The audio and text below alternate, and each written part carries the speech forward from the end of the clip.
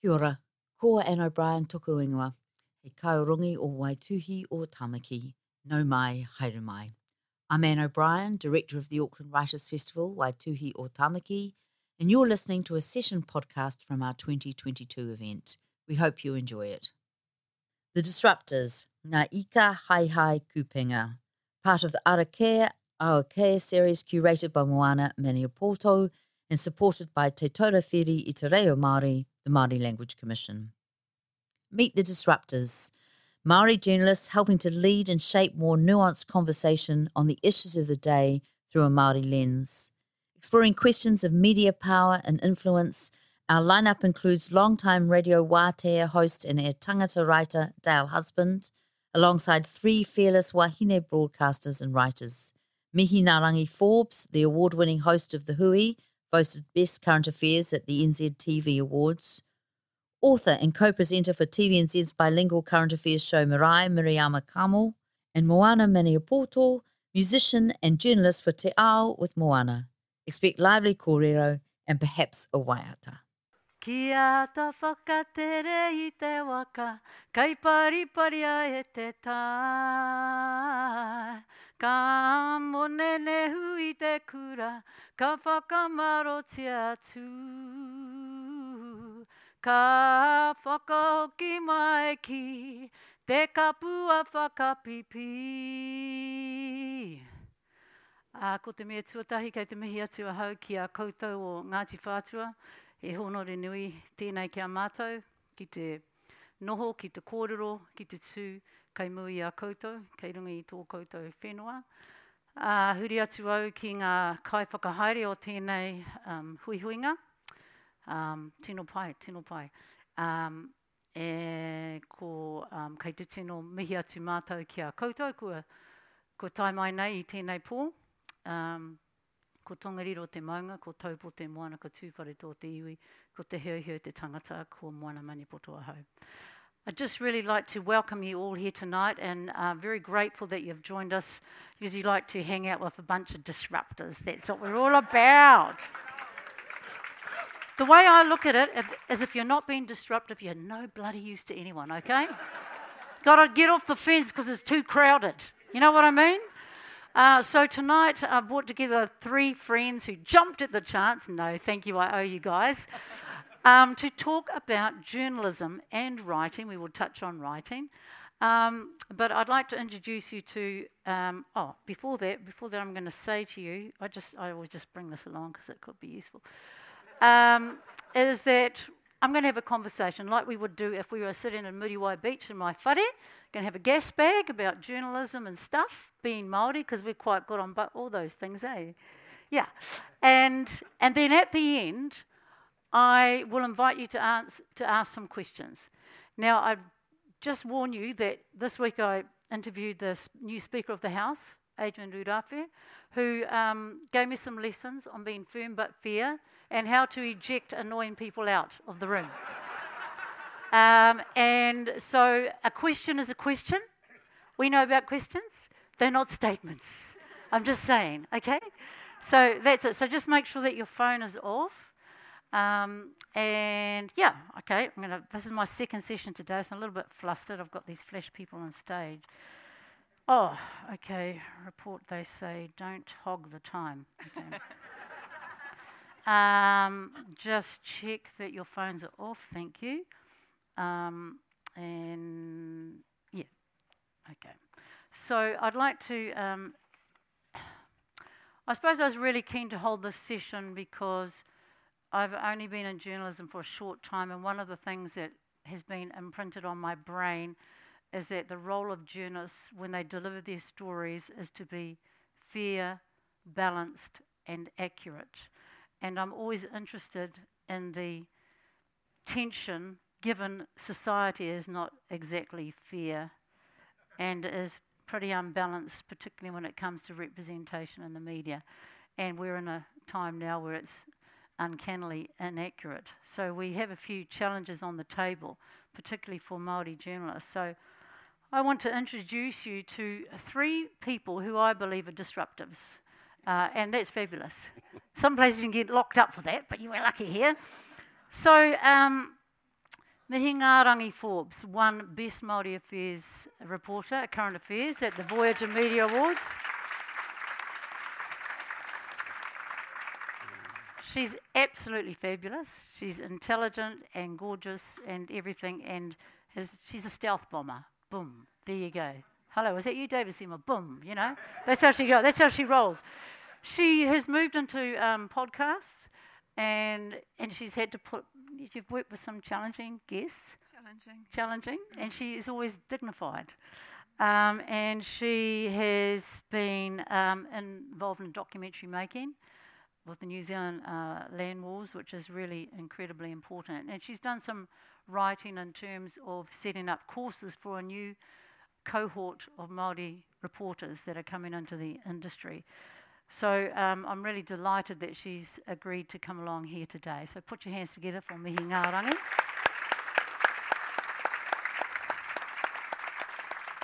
I came in with my mum. Mum goes, "Oh, isn't she beautiful? She's just gorgeous." I said, "Yes, Mum, she is. She is. Absolutely." Now, to my right, another beauty. This one's from Kaitahu. And she's a reporter for TVNZ's Sunday, being formerly of 2020, and also co-hosts Marae with Scotty Morrison, our bestie. She's trained in journalism like Mihi, and she's a writer. She's written books around matariki. I would, when I first started in journalism a couple of years ago, I was like really nervous, major imposter syndrome, you know, like, oh God. And do you know, can you believe it? The first interview they gave me, Jacinda Ardern. I said, what the heck? What the heck? They said, well, you'll be right if you survive that. Anyway, I'd message Miriam. I said, oh, she gave me great advice. So I really appreciate that. So please put your hands together for Miriam.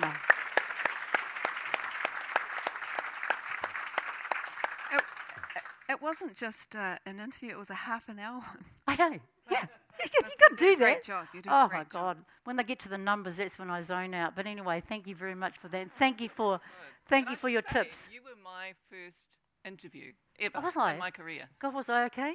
Yeah, you were because you taught me. So she came to Canterbury University where I was working for student radio, and I was terrified because this was Moana Maniapoto, and I listened to her music all the time, and here she comes along to do this interview with me, and she was so chilled, and then she's like, hey, I'll just give you this tip. Hold your microphone cord like this, and then it won't bang and make noise. And I was like, okay.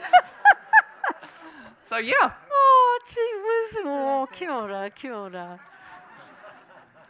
Now, the big major difference between our next guest and the three of us is that his name starts with D. Dale Husband has got the best voice, and he works. He's working at Ngā Whare at Wātea Radio, but also I met him when we worked together at Aotearoa Radio back in the day when there was God, who was there? Who was doing breakfast? Armandon. Jay Langaya. Jay Langaya and Tim Wera Morrison. Yeah. God, I always remember when Tim would say something, tease something with Jay, and then the other one would start sulking, and those were great days, though, eh? They were beautiful. Beautiful days. Sid Jackson, Liberation Talkback. Yeah, Sid and Yeah. Tame used to do sort of his funky George FM beats on there as well. So there've been a lot of good people along the way. And I think like the current Minister of Broadcasting, he used to come to the radio and he'd go, why isn't anyone doing any sports? Why next minute it's got a job there doing sports? Do you remember that? Willie Jackson on sports. Willie Jackson on sports. Never stopped talking after that, honestly. So Dale has been at Wātea and is also, like myself, a trustee of Mana Trust, which produces e-tangata, which we're very proud to be associated with. Got him, Mana. Thanks, Mana. With, is Gary here tonight, Gary Wilson, or Tapu Misa, and Connie? Oh, hello. We love e-tangata. It's a very important platform, and we've learnt a lot from writing, haven't we? Kia ora. Thank you. Yeah, we have. Nice to see you, Connie. Yeah, so Cool. I just wanted to start off by asking the question that I'm really interested in is it possible to be fair, balanced and accurate? It reminds me of I guess when you're looking at the context, Moana Jackson used to always say, you can't have justice in an unjust society. You know, that's always the kind of the big challenge. So I might go to you first, Mihi. Like you've been in journalism for quite a long time. How does that sit with you, the fair, balanced and accurate thing? Well, you have to be it. Otherwise, someone will take you to the BSA or the Press Association. I think as we evolve and grow ourselves, 27 years ago I was a completely different person, kind of, just trying to work out actually myself. And so, the kinds of stories you'd do back then, the newsrooms are so different. There was just no opportunity for you to kind of push, in particular in the mainstream, push outside of kind of like white male Pākehā kind of views on things. So it was just a kind of waiting game. But now, we are pushing right out, pushing the boat right out in terms of fair, balance and accuracy. I was thinking of a story that we did a couple of years back with a young woman who was dying of cervical cancer and her partner was in jail and she just wanted him to get home. Some of the things that we did, we just rang straight to the minister's office and things like that because we just couldn't get through, So it is like a battle with the agencies, comms people all the time. And I think when you're Māori, sometimes they say to you, are you an advocate or a journalist? And I'm like, both. Because, these people have never had anyone to advocate for them. So as a journalist, answer my questions, but I'm going to advocate for this person because there's no one else to do it. So, and people have kind of accepted that now. I mean, some people don't agree with it and they think that we're not really within the bounds of journalism, but there's no other way to do it. We have to tell these stories. So, Miriama, sometimes, we're reporting on stories that mainstream media has traditionally not wanted to touch or not interested in, or they have a particular bent. Like I think that you were writing, Mihi, once, it's kind of gangs and scandals and fraud and drama. What changes have you seen in your career over the years? Massive changes, particularly in the last few years. So I started at TVNZ 20 years ago, and it was a different beast to what it is now. Completely different. I remember it was like being in the Wild West. You're sort of constantly trying to shoot your way through things. And, if I pitched a Māori story back in the day, it was not unusual to be asked, and I was asked the specific question once, well, has this person been in prison? And I was like, no, it's a good story. It's a good news story about, these achievements. Yeah, well, but what have they been in Borstal? What's been the terrible thing no, I'm 100% serious. Being asked not to kōrero Māori too much because viewers are turning off. And now TVNZ's like, we don't care. If you're not down with this, don't watch us. It's so different to how it used to be, and as I say, it's only just really had this big revolution in probably the last 5 years or so, I'd say. But yeah, it was a really hard place to survive in. I guess the editorialising bit is the interesting bit. If you're working in a Pākehā space, or even if you're working in a Māori space and you're trying to build relationships with Pākehā platforms, like we get asked, can we have this, we do stories and some platforms will go, we quite like that story, but we don't, we're going, but this story, this is a story. No. Oh, you like that one? So it's about sharing power as opposed to just content sometimes, isn't it?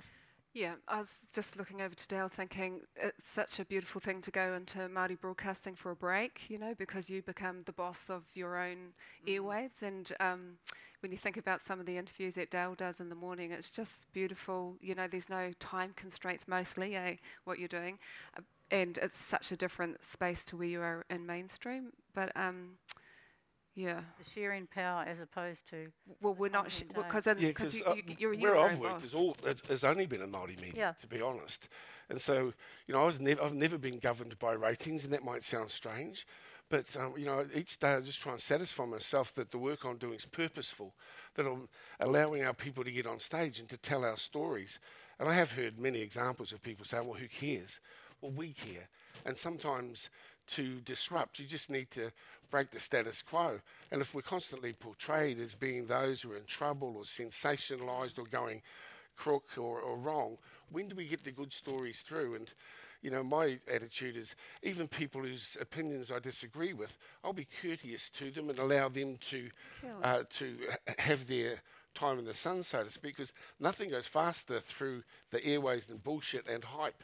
And so, you know, and people can reveal themselves, you know, even though you're being very generous in time. Yeah. But yeah, I really, I mean, I would never have thought of myself as a disruptor, but I thank Anne or whoever chose the title. Because, me. Oh, you did, not mine. And may I also say how in awe I am of mine. I've been one of her mates for a long, long time. But look, today, for the first time I arrived there, and she's bought a guitar. Like, she's a lawyer, she can sing, she's a current affairs host. Moving on. Only made one mistake in her life, but we're not here to talk about Willie Jackson. You made a mistake. You may be ejected from the chamber. You made a mistake by getting 4 interviewers onto the stage at once. So Dale, when you're talking about your mahi over at the radio station, you're actually able to present a diversity of Māori voice, aren't you? Like we don't all think the same, and that's what Wātea and other iwi radio are able to do. Yeah, and sometimes they're quite gentle interviews. They're not seeking to be hard-hitting news, breaking news. They're inviting young people to speak, interesting perspectives, because we're on the move in all the fronts, education and scientific and technological and creative. You know, our people are in an unstoppable mode at the moment. And when you couple in the reo Māori that's been infiltrating our land, there's a really exciting period that we're witnessing here. And we've got young, bilingual, tech-savvy people who are really telling our stories in ways that weren't possible before. But I must pay tribute to, one's just died, and Toby Curtis. You know, Toby asked to push things through, and boy my, but when I first arrived at Aotearoa Radio, what intrigued me, this was a time before computers, and they had those machines, not a fax machine, but it was like a thing went telex, like that. And I was listening to this thing, because it used to pump out sheets of paper with stories on it, and I go into the newsroom and it's going, and then right next to it was a boil-up pot going. I said, I want to work at that place. I was thinking too of Derek Worcester. Yeah. Would you have worked with him, both of you? Carl. Yeah, I worked with Derek. He was the producer of Marae at the time, and so Moko Tini and I were, and Mahi Nikora were the last interns into after Kimi here, and then that stopped, and we might have been the last ones there. So Mahi and I were still on Te Karere. Moko went over to Marae. She was the presenter there, and Derek was there forever. He was brilliant. You know, think about he used to do fashion shows The and live Miss New. broadcast, Yeah, he was a Miss fantastic Universe. director. He did my first music video. Yeah. He just said to me and my mate, hey, you should have a video. I mean, I don't think there were videos. And he said, I said, what does that mean? He says, just come in here and then just lip sync. We didn't even know what that meant. So, you know, and then he took the thing, and next minute we got a music video. He was very, he was a disruptor in his own way. Yeah. In his own way, he was a disruptor. He had, he expected excellence from everyone who worked with him. So everyone had to go and do, learn how to talk and how to, structure your stories and things like that. He was tough. What do you mean learn how to talk? Well, because, lots of people came and they were real Māori speakers first. And so you have to learn how to have a broadcast voice, Not everyone was born like Dale. Well, no. Moana was saying she got sent for elocution lessons when she went to Aotearoa Radio. We all did. Yeah. They said, you sound like Karen Hay. I said, cool. What the hell? Exactly. And I was just saying to Dale that Te Moera and Jay the guy that used to, he was sort of a very RNZ dude, and he used to sit in this room with a window, and I'd see Tim and Jay crawling across the floor. I said, what are you doing? They said, we don't need bloody lessons. But, they were trying to make us sound... The RP. Back in the day, you had to have lessons because you had to sound like, TVNZ or RNZ broadcast. That's changed a wee bit now because we're making it change. But we're you forcing said it to you change. had to have lessons. Yeah, because they said I sounded too Māori. What your voice is beautiful. Did you ever have to have lessons? My mother forced us to go to speech and drama. All 5 of us had to go to speech and drama right through high school. So once I got to TVNZ, or into broadcasting actually, it wasn't an issue. But I've always railed against that. I hate that people have to go and have it. Well, I don't think they do anymore, but that people were expected to lose their Māori accent. It was just, to me, just so deeply offensive, and it locked so many of us out. And probably that New Zealand accent, like Karen. Yeah, and the New Zealand accent. Yeah, so many of us know about that. Yeah, she's got a plum job now. She's all good, yeah, eh? She's did all right. She's choice. She's awesome. Karen Hayes, one of my favourites. She's just got a lovely rapport with her guests. And I'm pleased you mentioned your mum, because I'd like to mention your mum. Moana's mum Bernie's in here somewhere. Where are you, Bernie? Oh, she'll shrink. Where are you? We need to congratulate mums. Yeah. Yes, she is. Where are you, Bernie? She's just in Don't, she'll freak out. Oh, hi. Okay. Hey, well, Dale, did you have to have lessons? Oh, yes. Because you do all those flash sports things. In 4th form, I joined the typing class because that's where the girls were. The quick brown fox jumped over the lazy dog. I don't know really. No, I've always been conscious of diction. You've got a great voice. Yeah, great. Conscious of diction. Yeah. And that's just the way we roll. I can cheer cuzzy bros with the best of them, but when it comes to presenting a professional product on Māori radio, which we should all be proud of what we're doing and the role we're playing, then I try to do that to the best I can. So you want to be understood. If that means to be, making sure to get your diction right, and like if you talk to the PM, do you focus more on how your speech is coming out? Well, I've dropped honorifics. I don't use them at all, and so she's just sent it to me, and I even spoke to that Canadian visitor, the Minister of Indigenous Studies, and she understood what I said, because I said, hey, we don't do honorifics here, and so be all right if I call you Paddy. And she says, actually, that's what they call me in Northern Ontario too, so I'd much prefer it. Yeah. I hate all that paunchy shit, and everyone goes on with it. Honestly. Yes, Sir Dale. I honestly think that during that 90s period, what was actually happening is that Māori broadcasting was waking up, and Māori journalism was really starting to come to the fore, and so that was a tool to keep people like us out of those newsrooms. And I honestly do, because for years it was like, no, she won't get the job. Other people were coming through journalism school and just getting jobs. I don't want to say the names, but they were like becoming presenters. Say the names. Go on, say the names. Say the names. Say the names. Say the names. No, because they'll probably sue me. But anyway, I think that was just this time that our newsrooms were like, I think they were realising, oh my gosh, we're going to have some of these people who think differently and see through a different lens in these newsrooms, and it was frightening for them, because they were going to have to start sharing the power. So that was kind of late 90s into the 2000s. It's not like that now, because Mikey Sherman and Kiriama Wright and all those ones, they don't care about any of that. They didn't grow up worrying about that. They're just like straight up the guts. That's how it happens in all sectors. Like in music now, I look at it and I think, well, look at this whole generation of young singers. It's completely normal for them to record in Māori. They don't have to worry about record shops. Do they even exist anymore? Everything's online. It's quite incredible. Slow Boat. I think your records are still in there. Music listeners too. I really enjoy hearing the established songs that our young people are enjoying themselves. I Te Reo Māori, and Hinewehi's done that. It's different than when you were busting through that stuff, Moana. You were really one of the early advocates for our reo and took it on to a global stage. You're part of a pipeline. So there's Dalvanias, there's Aotearoa, you go... But getting your music into mainstream. That was your disrupting days at the very beginning. You were always an activist, right back from those days, and there weren't many of you, so it was a natural progression for you to come in. Anyway, in back the seat. to you, Miriama. So just tell me, where did you get your start going into journalism, and why did you choose it? Why did you go into?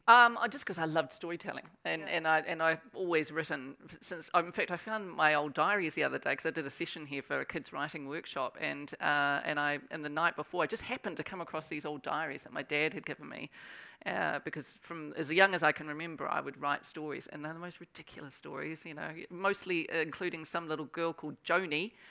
And and so I think it was just a function of wanting to continue storytelling. And my sister convinced me to go to journalism school, and that's how it started. Yeah. Telling stories. Yeah, just love telling stories. Also grew up on the marae and being dragged around Tuhui by older members of my whānau, particularly my nana, and hearing people tell stories all the time. And everywhere that we get, my mother both my parents were kind of revolutionaries in their circles as well, and they always had musos and Māori and hangi going on at our house, and huge numbers of whānau come. There were stories around me all the time, from every single angle. You know, Dale, we've been to a number of tangi this year, and some, people that we know. I always am amazed at how powerful tangihana are for storytelling. And they're so entertaining. You one minute you're crying, the next minute you're laughing your head off, the next minute there's a political challenge being thrown down, the next minute you're waiting for the deceased to pop up and go, that's not quite right, It's just the most amazing theatre, isn't it? And it really is, and it's so comforting, isn't it, that you've got days to sit, to do your crying, and to, as you say, share the wonderful, rich, intimate stories of family life. And it can be so helpful for us. Also, by the time we actually get to the nehu and the final day, we've celebrated a life. It's a wonderful kaupapa. We've got a lot to thank the Irish for. Okay, you cheeky fella. How did you get into broadcasting? Yeah, well, I grew up in a vocal quartet. He was. What was it called? The Family Affair, and so we were a bang around. We were shoop do up kids. Can you see them? I knew. All of these sort of moves, with all of these, all these sort of moves from a guy called Eddie Hegan, and all of this sort of stuff. Hat and cane routine with my two brothers and sister, and so we went over to Oz for a while, but when we had young families, there wasn't enough work to really carry that on. Something else happened. I won't go into that. But anyway, we ended up back here in New Zealand, and a mate of mine had been to broadcasting school, and said you might like it, and I thought I'd be a rock jock. Hey, it's 90. Come on in. It's 94.3. 10 past 8. Come on down. We've got some really big sounds coming. It's all happening out here. And as we get older, well, we end up with lawnmowers and mortgages, and so we're more interested. And then we're more interested in information. And so, fortunately, the radio station was able to accommodate that change. I've been proud to work in Māori media for 30 years. It's fed our kids. They're now, thanks very much. But it's really Māori media that deserve the thanks. And a particular guy took me under his wing, and he's had an influence on all of us. His name's Gary Wilson. He was with Mana Media. Him and Derek Fox set it up to try and address the imbalance of Māori storytelling and to present a professional, enjoyable read. Mana magazine was and can I just mention wonderful. That Gary Wilson is Pākehā and was working at Auckland Star when he looked around and he thought, something's not right here. Where's all the brown people? Yeah, exactly. And so he set up a course. I can't remember whether it was in Rotorua or Makiko. Yeah. And, and then there was this cohort of people. I think people like Mike McRoberts. I think it was MIT. Yeah. And so Barbara Drever and a whole bunch came through there. And who's that guy, Shane Carter? Lisa Talma. A whole bunch of people went through it. Absolutely. And, he's still a wonderful man, and he's still involved in e-tangata, and he's 85 and he doesn't get paid. And he's an ally. And, I was telling you about that style, that fast-paced style of delivery, which is the hallmark of a lot of broadcasters, youthful broadcasters. He says, put a bit of Alistair Cook into your style. So I went from, hey, it's 1994, come on in, we got everything happening down here, to, I've been thinking a little bit about baseball. And so I read Alistair Cook, and I really liked it. And, this guy was a broadcaster through to his 90s. And I looked at guys like Philip Sherry, Sinclair, Merv Smith. And these guys were older men in, 70s and 80s and still entertaining and at the top of their craft. I thought, well, if I was a bricklayer, my back would be busted by the time I'm in my 50s. But if I'm a broadcaster, I could actually maintain a focus and a mahi for many years after that. And to be honest with you guys, I sense that I'm doing, and I'm hoping that my best work's still to come. Because you've seen more political cycles, you've seen more artists come and go, you've got more traction when it comes to evaluating music history, and so, you know, there's only one thing worse than getting old, and that's not getting old. And so we're rolling in fingers crossed to be able to contribute to this Māori muscle going forward in the broadcasting, writing, creative sector for some years to come. And so it's a great privilege to be involved. Love that Māori muscle. That's cool. Māori muscle. Māori muscle. Yes. So, why did you get into journalism? Probably similar stories that I had families that were just great storytellers, and lots of people were at our house. But I always wanted to be a journalist. I remember saying to Mum, "What's that job?" And she said, "I think that's a journalist." And I was like, "That's going to be me." Made tapes at home, you know, it's this o'clock and the wind's this and the rest of it. When I was about 8, I think Mum still got them. They're embarrassing. But I had a really awesome couple of teachers, which was bizarre because I grew up in Fielding. They were Māori teachers and they were just trainees. They were just passing by the school, but they were instrumental to us. Irene Pewhairangi and Kiri Whale, and they basically said, before you guys do anything, you have to go and learn Yureo. If you don't do that, it will never. You won't be able to truly do the things that you want to do. And so I went off to Ātarangi, shit myself. It was absolutely petrifying, you know, turning up there, couldn't even really say my iwi properly and all those kinds of things. And had the most incredible teachers, Katarina Mataira and Pitiwai Manawaiti, Boirangi Hau. So really lucky. That was kind of the last couple of years before Ātarangi finished and it turned into something else.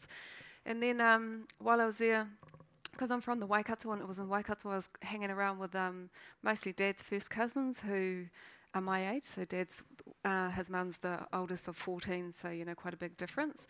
And the inequities in my life compared to their lives, because, you know, they're brown and poor, and I was like, this is just, you know, this is shit, and I'm going to tell these stories because no one else is going to tell them. And one cousin in particular, you know, just told me about the state abuse, and that's the beginning of my state abuse kind of interest, because she'd been through like 15 homes, like raped in about maybe 12 of them, and you know, but she's still alive, she's still happy, she was satisfied with what she had, and I was like, this is incredible, and these stories need to be told, and yay, we're telling them now. And interesting, because Miriama was talking about the newsrooms back in the 2000s, because, you know, I was in another newsroom and she was in one. Honestly, if a fax or something came in about a SIF story, we'd throw it in the bin. They'd throw it in the bin. No one was interested in them. They'd be, oh no, we're not touching that. Oh God, because? You know. Oh, just too hard. You know, you're taking on the government. Can you trust the people that are trying to tell you these stories? And actually, it's such a problem, that whole period, because now we know what was going on, and we were literally just had our ears closed as a nation.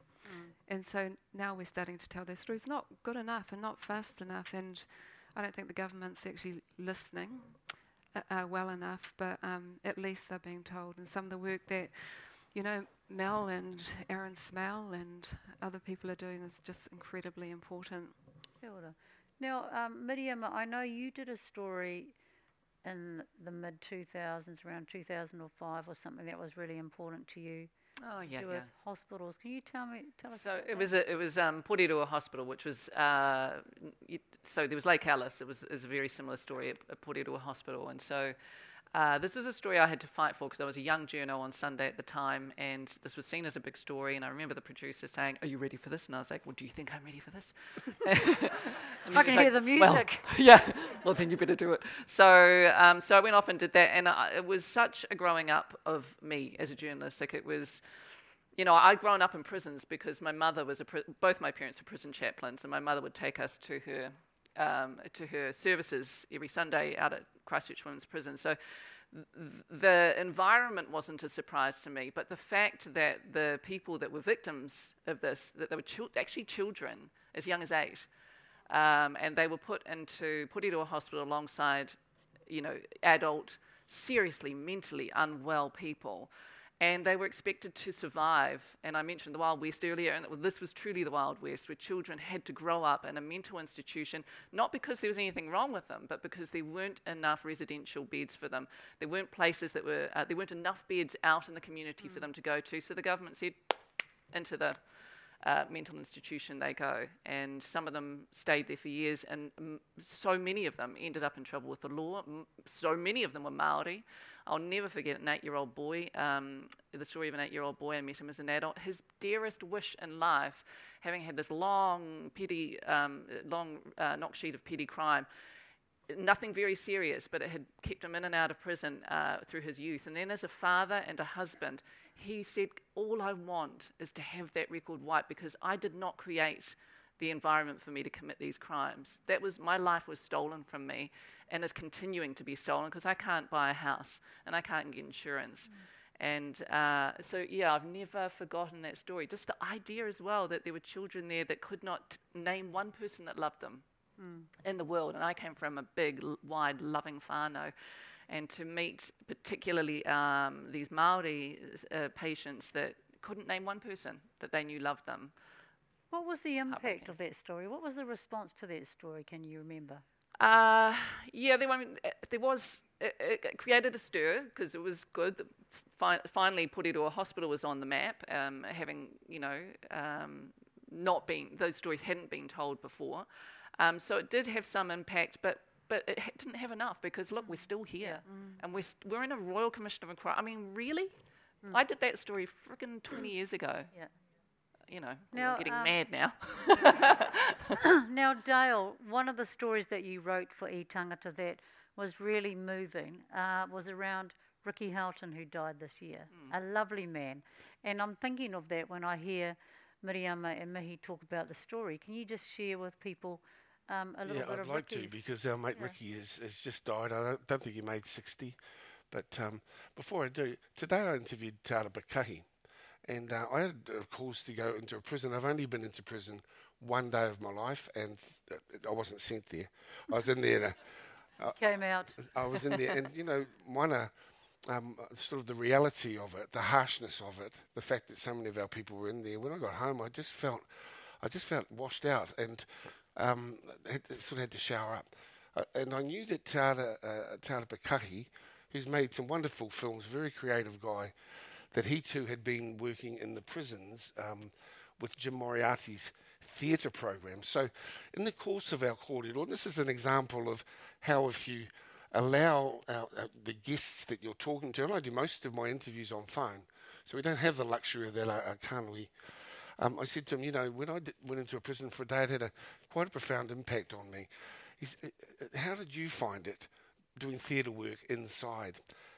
And he says, I spent my 20th birthday in Christchurch Women's Prison and had 6, there were 9 lifers in there, had 6 of them sing me happy birthday. Oh.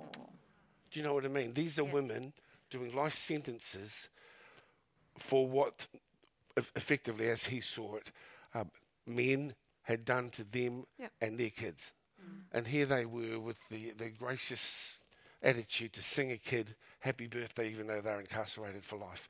So just as an example of the richness of the kōrero, the intimacy that people are willing to share, it just blows me away, to be honest. And if somebody asked me to tell my life story, I'd hesitate, because you can't talk of your own life without incorporating others. There's only been 2 people that I've conducted an E Tangata interview with who have subsequently said, oh, listen, I'm pulling out.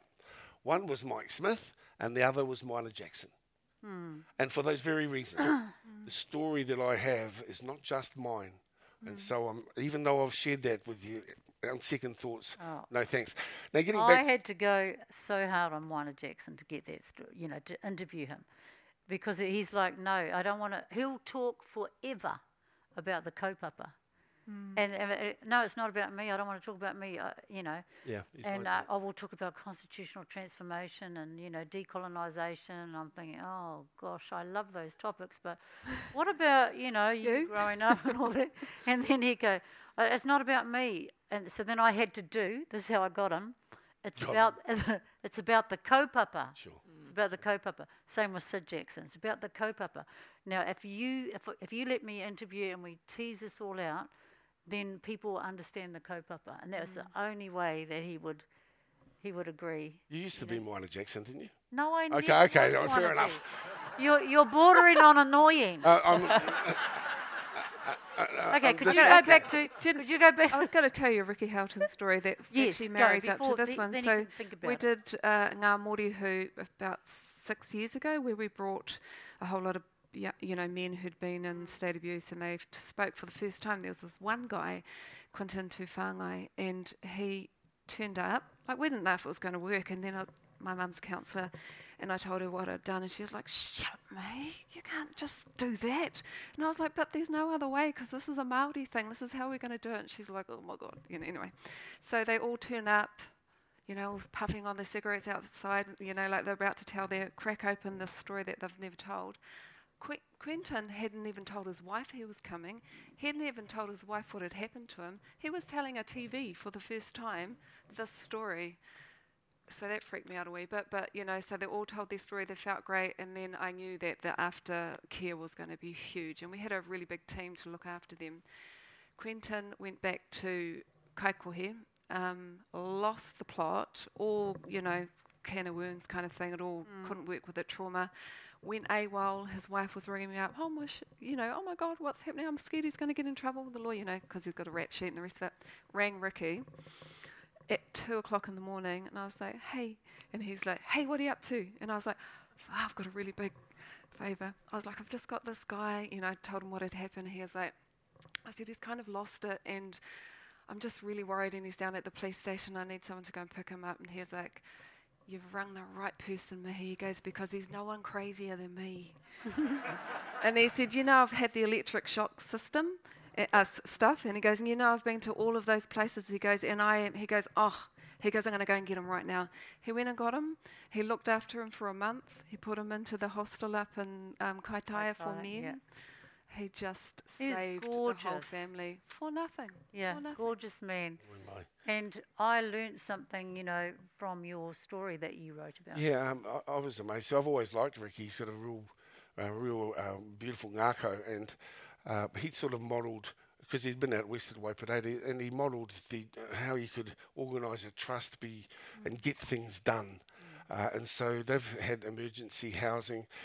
Guys who get kicked out of their houses up in the north, they'd have nowhere to go, so he set up little units so they had a place rather than going to jail where they could cool down. He was very thoughtful like that. And Ricky was 12, but he looked like he was 18. And so he was blamed for everything that went on, and as you've touched on too, he ended up doing a lot of, sadly, in and out of boys' homes and the like. So, like I say, he was 12, and he just, in the course of the corridor, he told me how, he'd been kicked out of the classroom, and he's wandering around the school a little bit aimlessly, and a girl pokes her head out the window and says, "Hey, want a scone?" And he says, "Oh, yes, please." And he says, "And she's still my wife." Aww. Isn't that gorgeous? There's a big bloke and he had a bung eye and that, didn't he? It was no oil painting, Ricky. But I think the other beautiful thing was his mum and dad loved him, and it was I remember in your story, his mum had matakite and stuff like that, and so she was kind of diagnosed as not fit to look after him. So he came from a very loving family, and he just ended up in that sort of a pipeline, and then he just had such a big heart. He was able to. No, he ended up being rescued, didn't he? Mm-hmm. He ended up having other people come in, and he ended up with Jim Henare and his wife, didn't he? Yeah, and another thing about these are big burly men, rough and tough, but nowadays we're okay to say to each other, "Love you, bro." And he said it to Moana, and he died a few days later when she spoke with him. And you just do that, eh? I just found the same with Mike King and others on here. It doesn't matter. I mean, I've been saying "love you, boys" to my boys since they were little, but maybe it's a backlash from the New Zealand where it wasn't done. My old man never said it to me, and I guess his old man never said it to him. But this is why we need to change. We need to be more real. We need to embrace each other and ask how you're doing, talk about mental health, all of this stuff. And, as examples of that on air, if you see a big burly gorilla like him, come out and finish off his corridor as he did to you when he finished talking with you, Moana, and saying, I love you. It's a sign of the times, sign of the changes, and it's a good thing. I think that one of the really important things about Māori broadcasting and the way that we do things different is that there is a lot of aftercare, and so all you have is your reputation and your relationship, and relationships are everything. They are for all journalists, obviously, but they're a little bit different when you're Māori. So you can tell the toughest story, or talk to the head of the mongrel mob or whatever for whatever reason, but you always maintain a relationship. I mean, you don't go and hang out with them and have Christmas and stuff with them, but you have a relationship and they know you, and it's kind of like, I see you, yeah, I see you, we respect each other. For the Ricky Houghton's, there's lots of stuff that you do that don't make your story because they're not for the story, but they're just for the important parts that go with it. Yeah, and I think it's about that building of trust, isn't it? Yeah. So... there is a different style of interviewing. I've noticed that it's been commented on that, Māori when interviewing, other people, you don't sort of like hammer and like... I mean, what were you taught? What were you taught in terms of how you approach an interview? Honestly, the reason that I am not like I am on air, am I? I'm not quiet. The reason I'm quiet is because Pākehā do not tolerate me to be like Kim Hill. That's the truth, and I use that as an example because Kim gets away with anything, and because no one questions her. But when you're Māori, I think you have to have a different way of doing things. Well, that's what I find. Otherwise, I get, she's aggressive or she's angry. She needs to go and sort her stuff out because I can't. Yeah, so people could say, oh, she's the smiling assassin. That's just a technique that I've learnt so I don't get shit. How do you get? Honestly. Yeah.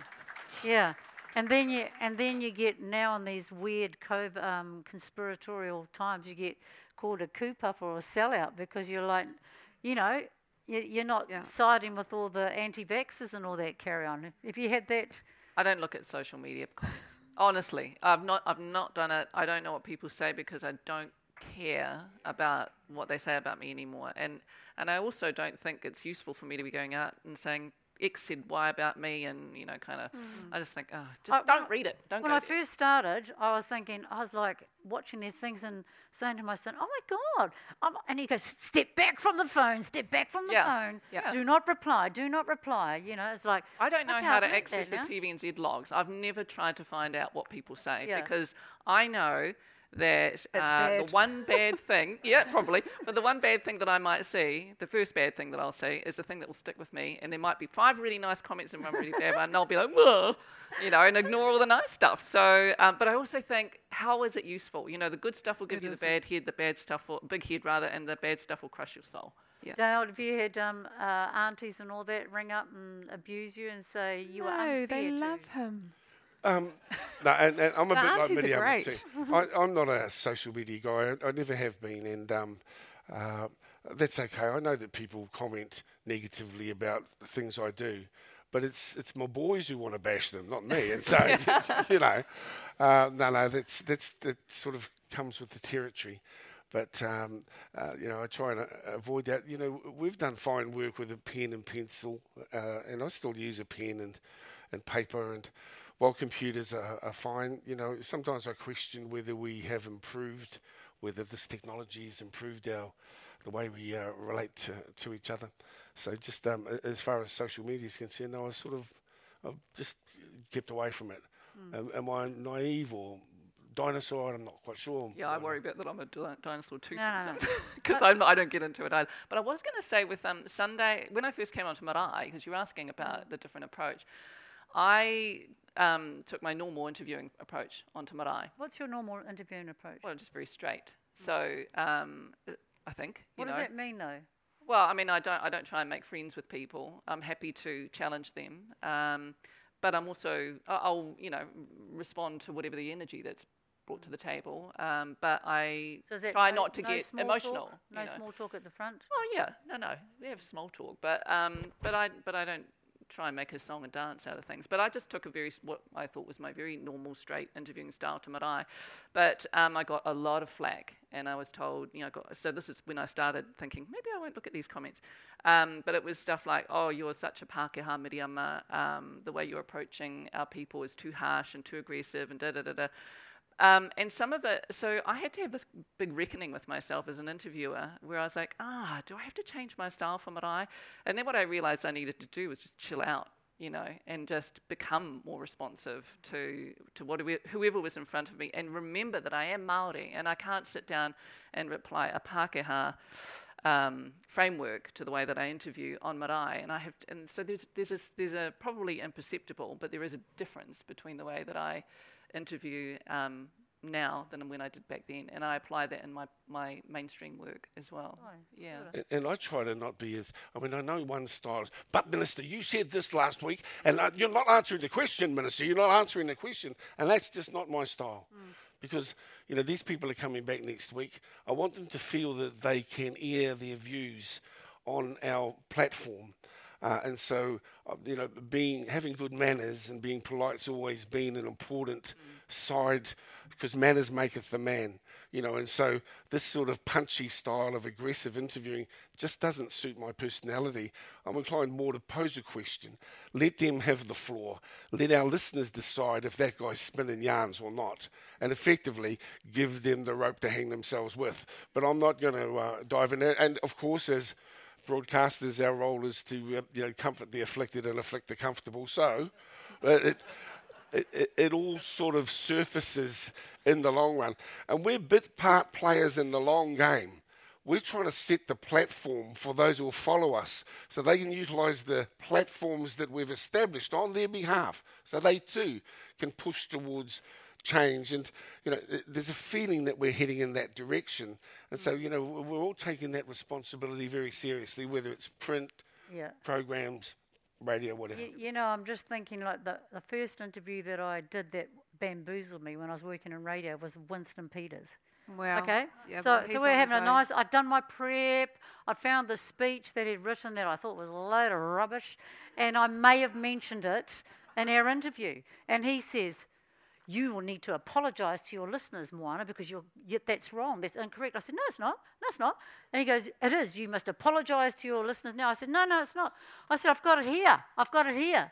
And he said, and then we went to an ad break. He goes, "Give me that thing." And he looked at it. And then, what, we came back and he goes, I said, "See, I told you I've got it here." He goes, "Well, what I meant to say, what I really meant was," and I was totally bamboozled. Yeah. Who bamboozled you? No, Winston's definitely, which Winston are you going to get on that day? Everyone knows that. It's like, oh, yeah. So he can be charming, and then other times he's just straight rude. Yeah. But Helen Clark used to be like that too. Yeah. If she was in the corner, she'd come out and she'd interview you, and you'd be like...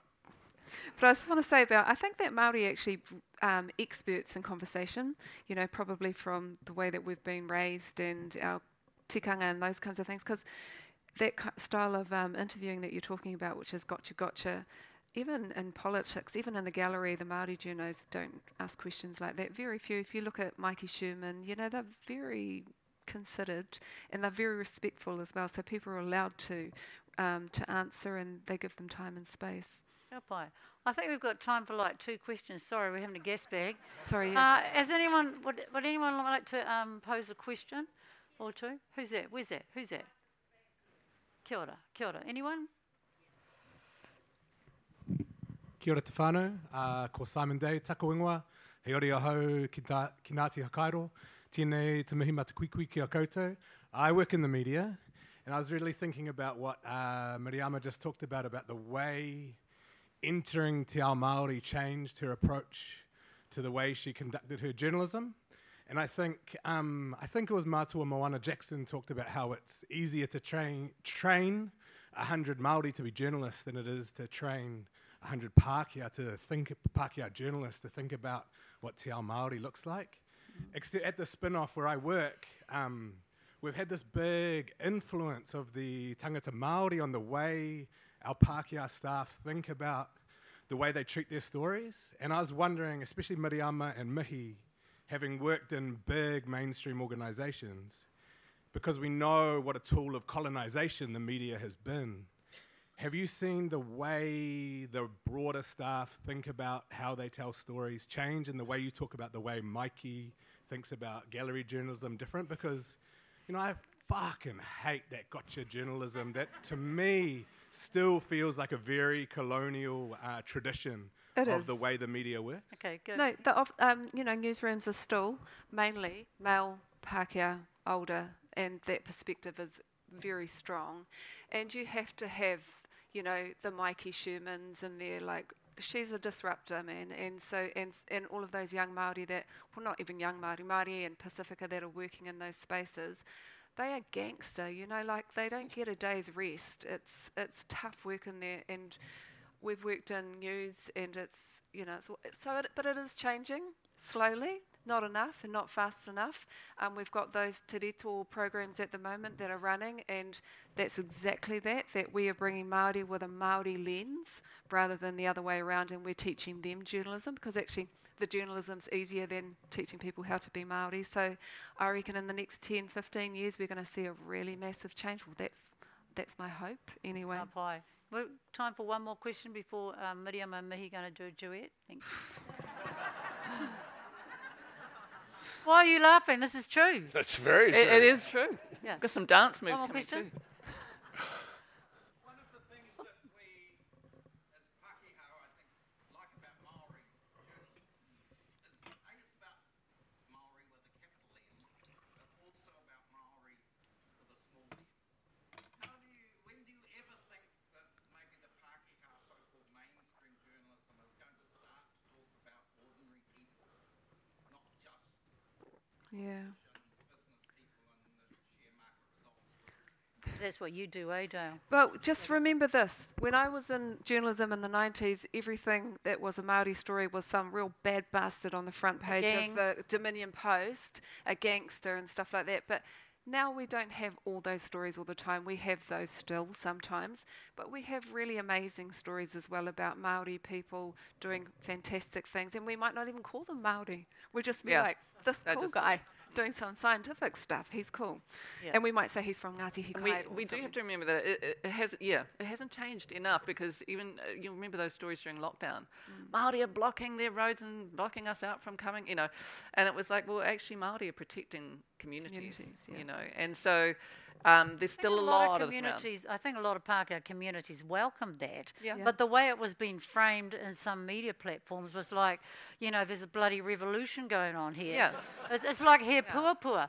How many people have read the damn thing? I've read it, 104 pages. Well, the issue with that is about equity of platform. And so, you know, you've got Dale over there doing fantastic stuff. You've got Marae. You've got us over on the Hui and Moana there. But we're online, for God's sake. No one's giving us the 7 o'clock on the Sunday night. Well, you get that on the Sunday, but that's the other hat. But, you know, when she's doing Marae, she's in the Deadlands again on Sunday morning. So it's about... Which is hilarious, because actually our online platforms like Facebook and our Instagram followings for Hui, Marae, for our for Te Ao are huge. And bigger often than the mainstream ones. Yeah, but we're not at the 6 o'clock. We don't get to do, you know, so the way that we frame stories, the way that we look at that story where we're protecting communities rather than blocking roads, we don't get to talk to the majority of Aotearoa. So that's the issue. We need to change that. Encouragingly, this afternoon, when I was having a Turkish coffee across the road, I opened up my phone, and there was a story of a 12-year-old girl who started a company making poi in Dunedin, and she's 15 now. She's the CEO, always has been, and she's just cut a deal to supply her poi through Countdown.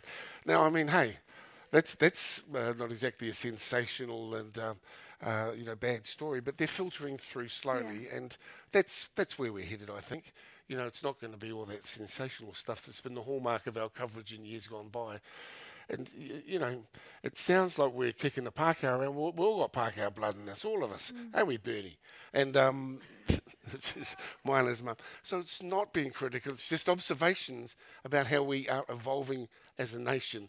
And the media, our literary sector, and many other areas of influence are changing, and we're rolling forward in what I think is an encouraging way. There's work to be done, but let's be a bit upbeat about where we've come from and where we're heading. And a bit of a shout out to our allies and champions. So we mentioned Gary Wilson. Like on our team, we have Colin McRae and we have Cameron Bennett.